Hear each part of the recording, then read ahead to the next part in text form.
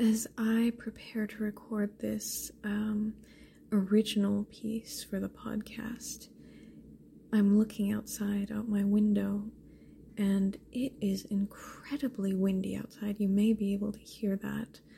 I'm not certain if it's going to be reflected in the recording. And it was snowing a little bit earlier, but the fallen leaves are being just buffeted by the wind. It's an interesting atmosphere for recording this piece. So this was originally written in 2013, and it was meant to be the beginning of a novel, but more importantly, it is the creation myth for the 3 moons that were referenced in the last episode of this podcast. So I thought that would be kind of an interesting path or link to follow to do for the next episode. So that's what this is.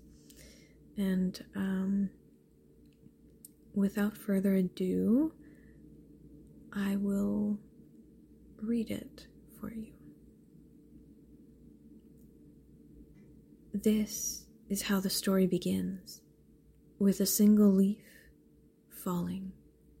To find that leaf would be to pluck a needle from a haystack, as any number of leaves fall on any given day for any number of reasons. But this one, it was a first, a leader, a demarcation in time, and despite its status, its importance, it would be lost on the forest floor, be absorbed back into the soil, pushed down into mulch with the accumulating years, and one day return not as a leader, but as a follower. That would be another story altogether. That one leaf falling with purpose prompted others to follow suit, until at last the mass exodus became noticeable to the other beings who made their homes in the vicinity. Until finally the sun could no longer soften the earth, the air. This is how the journey begins, not with a single step, but with the slow, inescapable passage of time.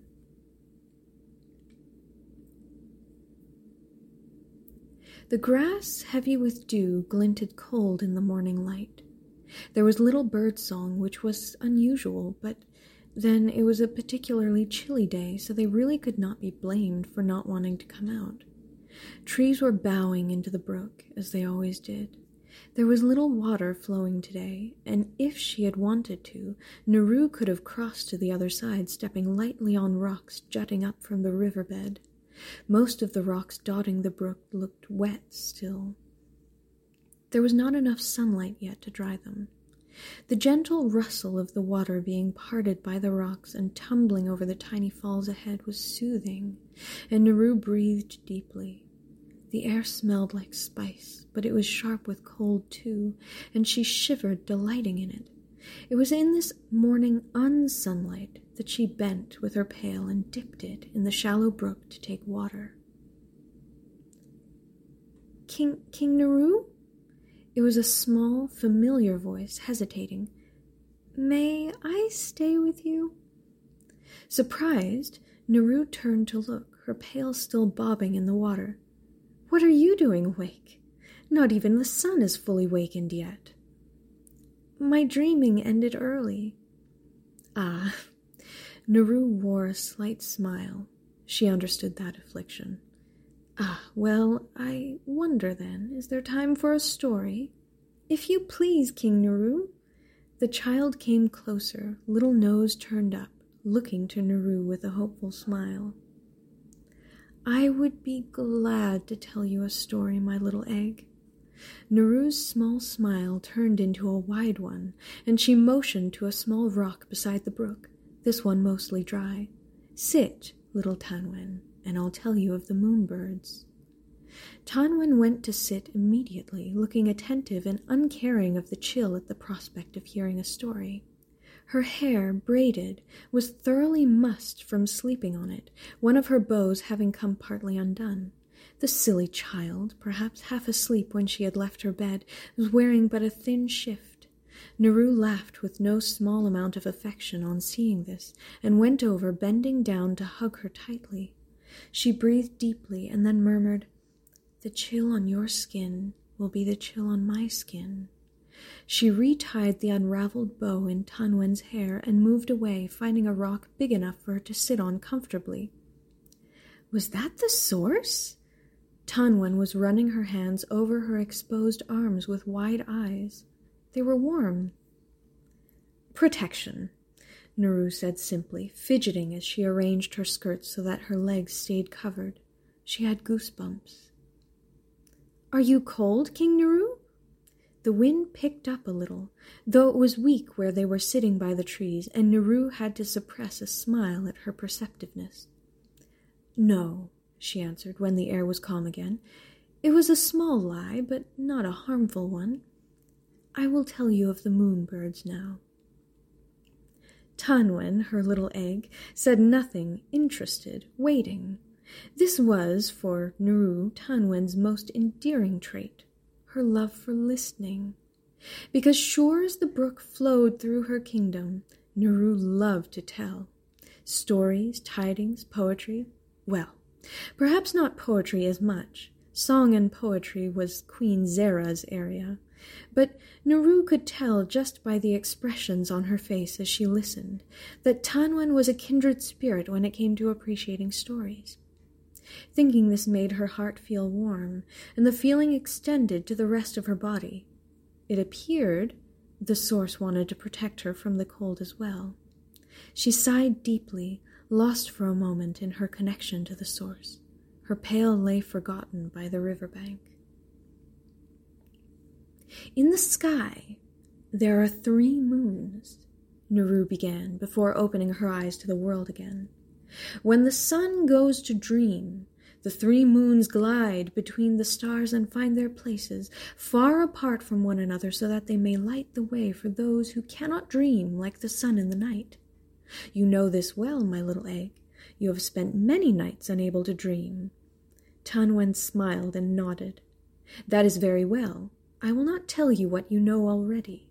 Instead, I will tell you how the moons came to travel through our sky."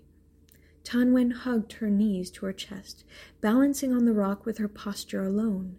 She seemed to glow with curiosity, or tremble with it.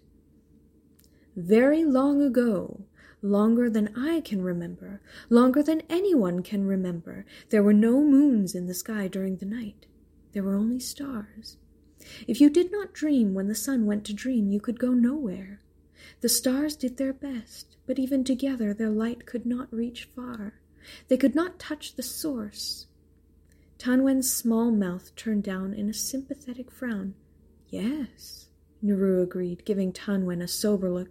"It was a very sad thing. And sad, too, was the plight of all the night creatures, who could only dream during the day. The land at night was inhospitable, the air a confusing shroud. This was the state of things for some time." Naru paused for effect. "Then the first great rest came to the land. It became quiet and calm, the snow carefully covering all the creatures so that they could dream. Even the forests and the waters stilled. It was in this peace that a lone bird emerged from its egg. Plumage gray as stone, warm as sunlight, its eyes opened to the land in darkness." "A dream birth?" Tan Wen murmured, probably to herself. "The first dream birth," Naru confirmed with an indulgent smile. She was called Bibik, and did not know what it meant to be cared for. It was the stars that she first saw, not the land or other creatures. It was in laying eyes upon these tiny grains of light that she felt what it meant to care for. Spreading her wings, for she had come into the world knowing how to fly, if nothing else, she began a slow journey to the sky. She did not rest, even when the sun rose and fell, even when the snow melted, she did not rest. Naru shifted her weight and smoothed out her skirts again, starting to feel the chill creeping back, though not to the point that it had become uncomfortable. The sky had lightened a little since Tanwen had come to find her, and with any luck the air would soon be warm enough to make protective magic unnecessary. Naru folded her hands in her lap. At length the snow did melt. Thus began the waking. Into the sunlight creatures woke and were born. The air, the land, was filled again with life. But when the sun went to dream, it became dark as it always had been, and those creatures who did not dream with the sun became lost and confused as they had been before. It was in this confusion that a lone bird emerged from its egg, the second dream birth. Naru spread her arms as she spoke. Named Vutu, she had long wings and plumage of blue like nanan petals and just as soft. Feeling the confusion of the creatures of the land, she became afraid and looked to the sky. She saw their glittering dust and felt a deep calm settle in her breast. So it was that she left the chaos of the land and flew into the sky, beginning her long journey towards the glittering dust that had so calmed her. Far off, Naru could hear the sound of others waking, of horses snorting and pawing at the ground, faint as it was. Soon they would not be the only ones at the brook. They would hear through the trees other conversations, ringing laughter. There was time still to finish the story. Before long, the creatures of the land passed into the Genesis. Trees were full, and storm or shine, they bent gracefully in the wind. Flowers bloomed, fruit and vegetable grew fat, their peel lustrous. The creatures of the land felt joyous, and so thought to bring life anew to the land, so that it too would know the beauty of the Genesis. A dog barked far into the trees, and another answered. Tanwen's attention did not waver from the story. One night, as the sun slipped into a dream, an eagle babe pushed its kindred egg from their nest, where it fell into the largest river that has ever flowed through this land. "This one?" Tanwen asked, pointing to the brook beside her in astonishment. "No, my little egg," Naru laughed, affection welling in her again. "Our river is a very small one. This one in the story was grander than either of us can imagine, and I doubt that our land will ever see the like of it again." "Oh," was all that Tanwen said, and she looked eagerly to Naru for the rest of the tale. The current of this river was steady and strong. It was in this danger that a lone bird emerged from its egg. This was the third dream birth. With great struggle, Aeson, as she came to be called, broke free of the water and saw the sky. Her keen eyes could not miss the distant glint of starlight, so gentle and faint.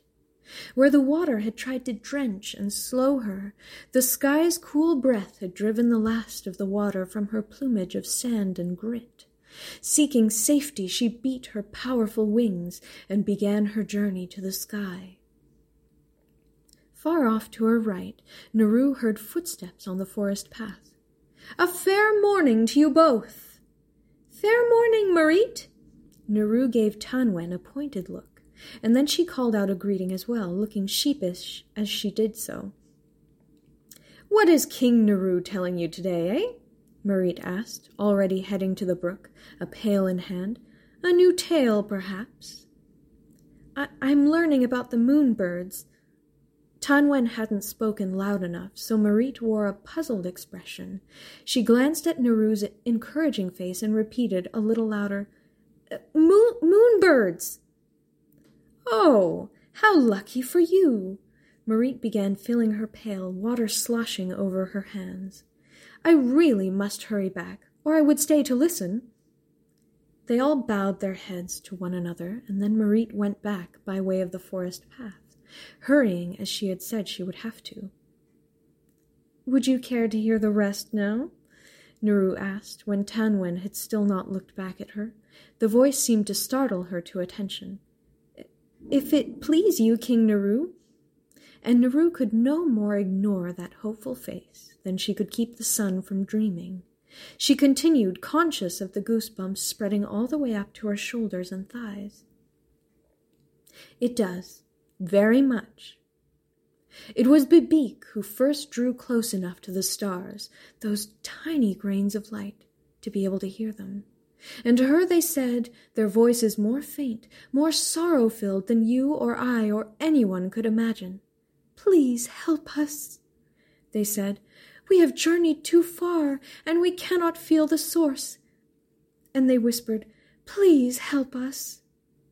Bibique, who could feel the source and who could feel the longing of the stars, reached out to both with all of her heart. With this, Bibique became the first moonbird. Tanwen was smiling brightly. In another part of the sky, Vutu was nearing the end of her own journey. She too heard the stars call to her, and feeling their roiling anguish, she reached out to the source and the glittering dust with all of her senses. Thus, Vutu wove the two together and became the second moonbird. At last, Aeson came to hear the voices of the stars. She could not abide by the fear she heard in them, and so, with all of her being, she willed the source and the stars to reach to each other through her. Aeson, largest of the three, became the third moonbird. "Are they still there?" "In the night sky?" "Yes." "They were never able to return to the land, and they never wanted to," Naru explained. "Still now they dream during the day and shine in the night. For as long as they live, they will stay in the sky so that the stars and the source can meet. This is why they shine. The source and the starlight twining through them gives off brilliant light." As an afterthought, Naru added, "That constant crossing of power is also what changed their shapes. They do not look like the birds they once were." "Thank you, King Naru," Tanwen said, after they had both been quiet and thinking for a time. "What for?" "The story. I liked it very much." "Oh." Naru smiled, feeling indulgent. "I was very glad to tell it, my little egg." Then, as an afterthought, she added, "It is the Queen's favorite, you know." "Why?" "Because, you see, she and the moonbirds are good friends. They have lit her path many a night when she has been unable to dream." "Why?" Naru laughed at the seriousness with which the question had been asked. Her voice was filled with mirth as she answered, "Our queen must sometimes travel at night, unable to dream even when she is weary. She is not like us, who sometimes cannot dream. On those nights she must struggle not to, even when it is the thing she wishes to do most of all." Tanwen appeared to consider this, her expression still grave. "Would you tell me a story about one of the Queen's dreamless journeys?" "I will." Naru smiled kindly at the child. "But on another day. Go now and have your morning meal." Tanwen looked a little put out at the gentle dismissal, but got up and began heading for the forest path.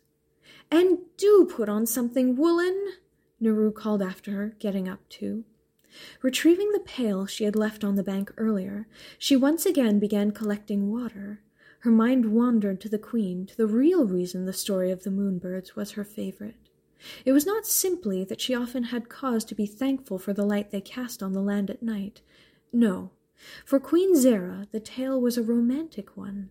The stars and the source, she had explained to Naru once, kept apart for so long by unbridgeable distance, had been able to meet only because of the selflessness of the moonbirds.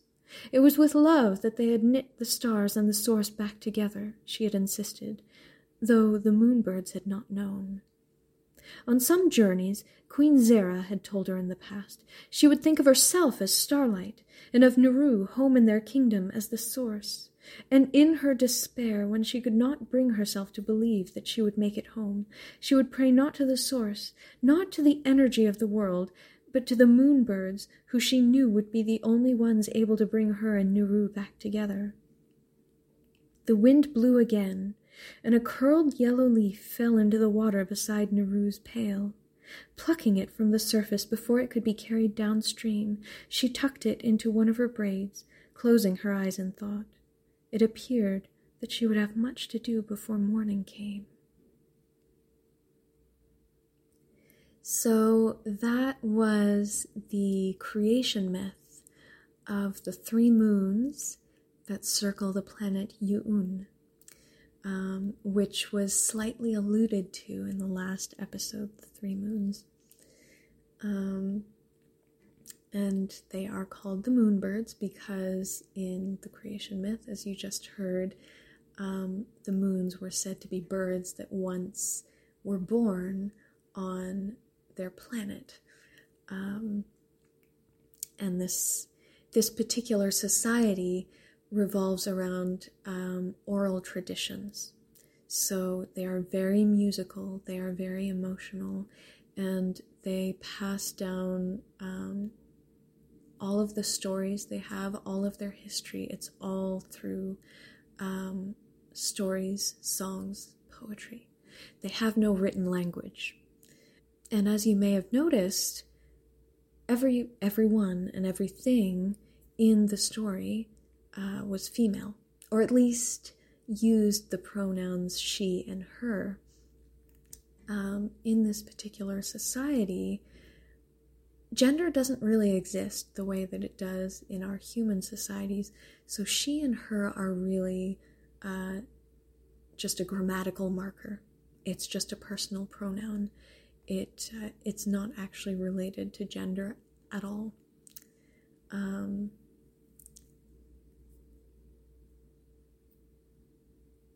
And the role of king and queen are just societal roles. They're not actually gendered roles.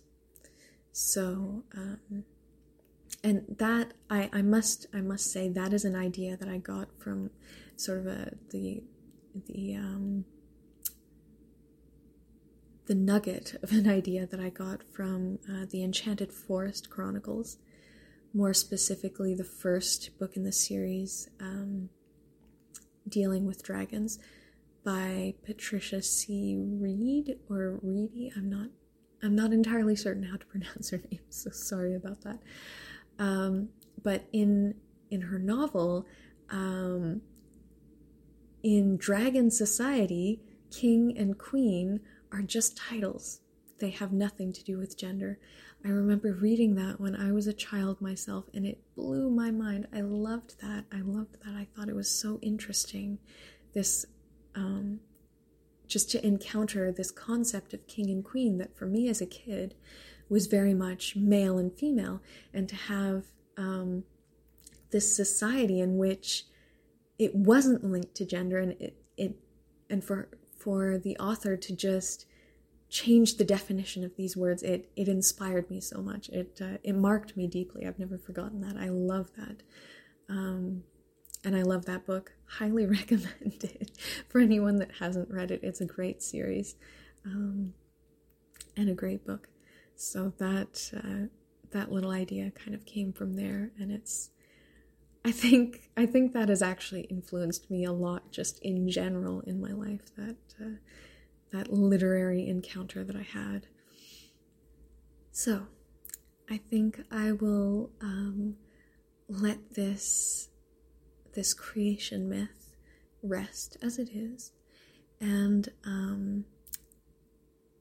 perhaps I will pick it up again in the near future. So, with that said, if you're listening to this in the morning, then good morning. And if you're listening to it at night, then good night, sweet dreams. And I'll see you next time. Bye-bye.